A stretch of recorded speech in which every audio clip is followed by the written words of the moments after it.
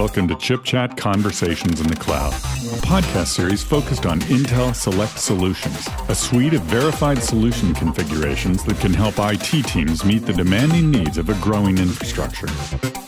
Here's your host, Jake Smith. Good morning, good afternoon, or good evening, wherever you may be. This is Jake Smith, Director of Data Center Technologies, and I am really honored to be joined today by Brock Taylor, Director of HPC Solutions Engineering at Intel. Welcome to the show, Brock. Hey, Jake. Thanks for having me. So, Brock, we're a pretty technical show. We really target talking about technical solutions that are defining next-generation workloads in the marketplace.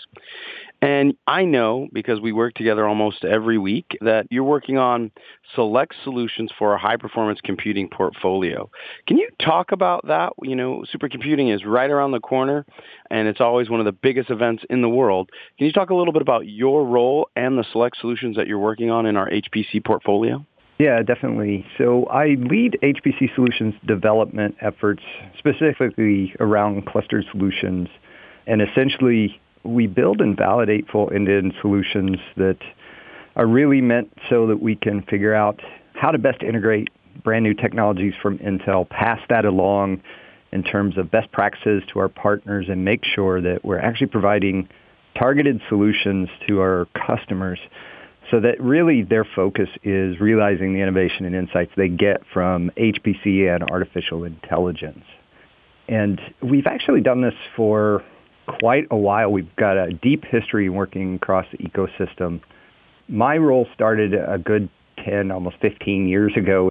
The application space, a lot of the commercial application vendors in high-performance computing came to Intel, asked for help with what was a growing divergence in the way solutions looked to the application layer. It's where you have a lot of homegrown ecosystems that build and maintain systems. But the problem is that the ISVs had to validate against what was basically a very broad moving target, and they were really struggling. So they came to us and asked, what could we do? And we looked at a lot of the practices. We worked with a lot of our partners that built and sold clusters, Intel architecture. We looked at the dependencies that the applications needed and started to formulate the basis for what has become the Intel HPC platform specification. And that allows the vendors who are building solutions to provide a fairly consistent interface to the application layer. It allows the application vendors to actually target that interface and really dramatically produced an environment that allowed more mixing and matching of applications to solutions and got people out of the gate faster. As Intel continues to add innovation in our hardware, and we continue to add innovation in our software development tools that help take advantage of that hardware, we wanted to piece it together better. But we don't want to make every single user learn everything there is about the systems themselves.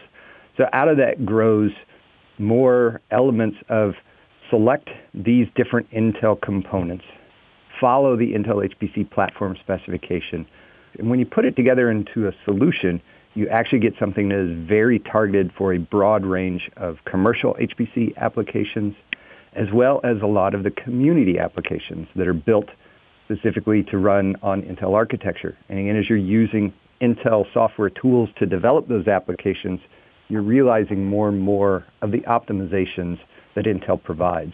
So it really provides this holistic way to combine and produce solutions.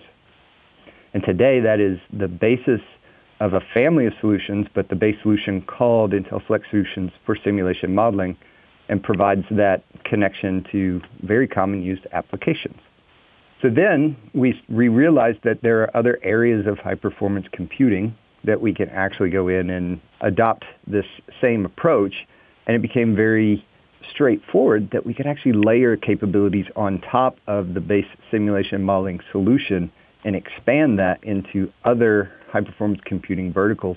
And we did that in two different areas. One is actually adding visualization capabilities where you can actually go in and do visualization across a cluster on Xeon architecture, on Intel architecture, and really speed up and even do in-situ visualization of workloads that you're simulating.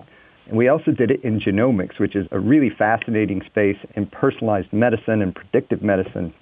Genomics is growing in leaps and bounds and is obviously impacting everybody as it really provides an interesting and fascinating look into our own health and what we're going to go through in our lives and how we treat certain diseases and things.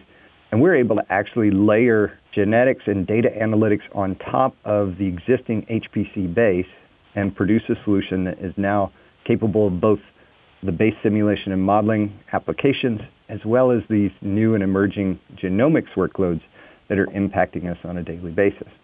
And of course, now we also have the rapid rise of artificial intelligence. And we look at the same model as we have what's really a different type of HPC workload, very computationally intensive, just different types of computations. But the two ecosystems that are involved, the traditional HPC space and the artificial intelligence space, are users that are used to different tools. And that includes some of the system software. So while the hardware underneath applies in both cases, the system software stack and the interfaces have been different. So we came up with a multi-domain resource management layer that allows both traditional HPC workloads and artificial intelligence workloads through a lot of the frameworks to actually use and run on the same system. And that's the converged HPC and AI architecture. How are these solutions being adopted? I don't want to give out the numbers because it's confidential, but let's talk about some of the customers who have adopted these solutions that have said, hey, we adopted these solutions. This really changed the trajectory of how fast I could get to answers through the use of HPC technologies when I'm trying to go out and test these different genomics and simulation and modeling capabilities.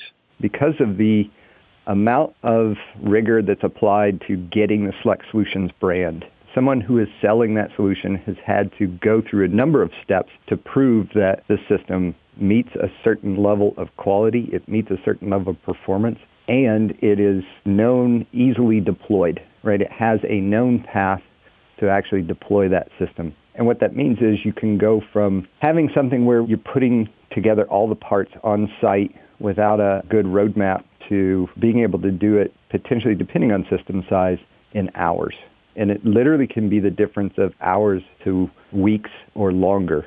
In some ways you could think of it like known blueprints that you go and follow. And as you're building houses, for instance, a lot of developers have certain blueprints for certain houses. And while houses in the neighborhood won't be exactly the same, they have a lot of common functionality and they're able to build them quickly and build them with quality. And that's kind of a similar principle here. The vendors who have achieved a brand know exactly what their leeway is to make changes and customize it, but those customizations are not impacting the ability to deploy that system quickly and start using it because the application compatibility, in addition to all of that, is already proven.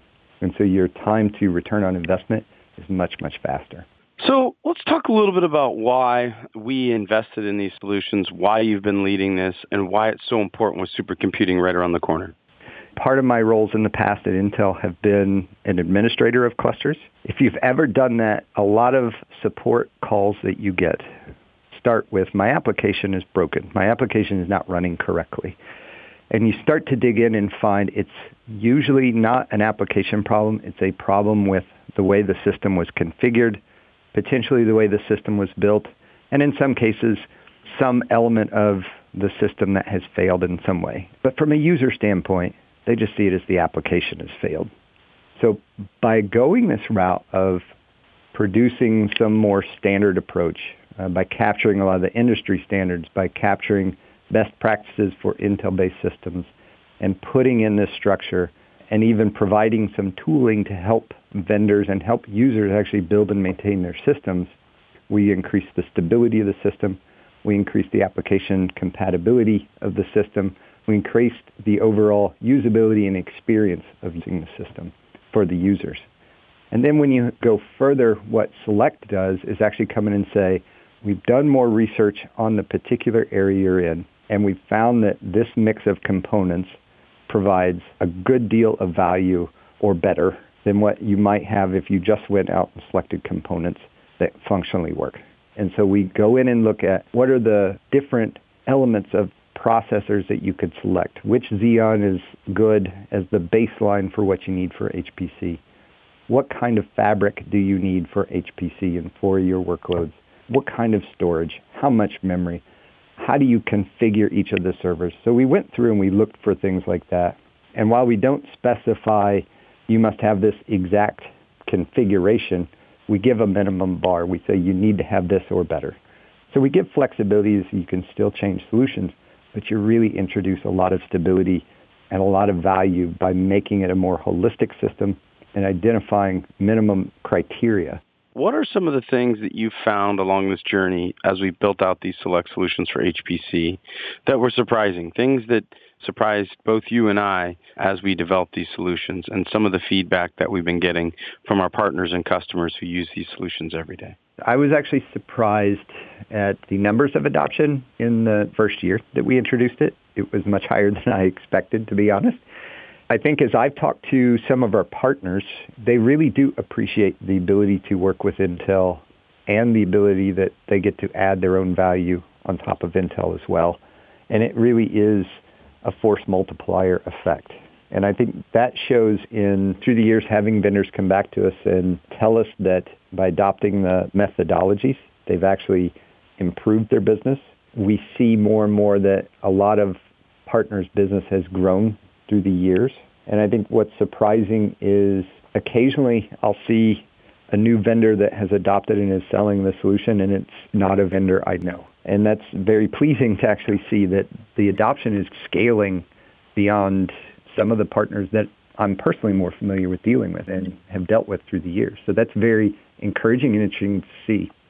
I think we've also, through engagements with some partners, we see this element of stability, and we've seen other things that really provide them value. And then the last thing that has been somewhat of a more recent effort by Intel, but it's taking a lot of these common community codes that aren't necessarily built to run on the architecture. They have many different options to build, and again, they're built from source, so you don't know how someone is individually going to build an application. But a lot of the common build paths now, we're seeing that same interoperability on our existing solution. And that, again, it provides a lot of leeway for people to go out, get one of these targeted solutions, and know you're really hitting the breadth of HPC.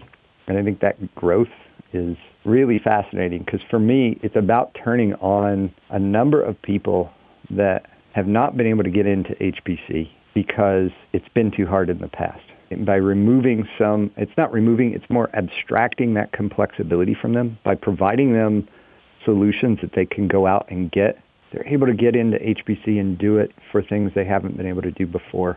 And it's not what do we know is going to happen with more people in HPC. It's what we don't know is going to happen with more people in HPC that I think is most exciting. Well, it's very exciting to me as well, and I know our listeners are really impressed by the work that you and the team have done here, Brock. Where can our listeners find out more online before we sign off this morning?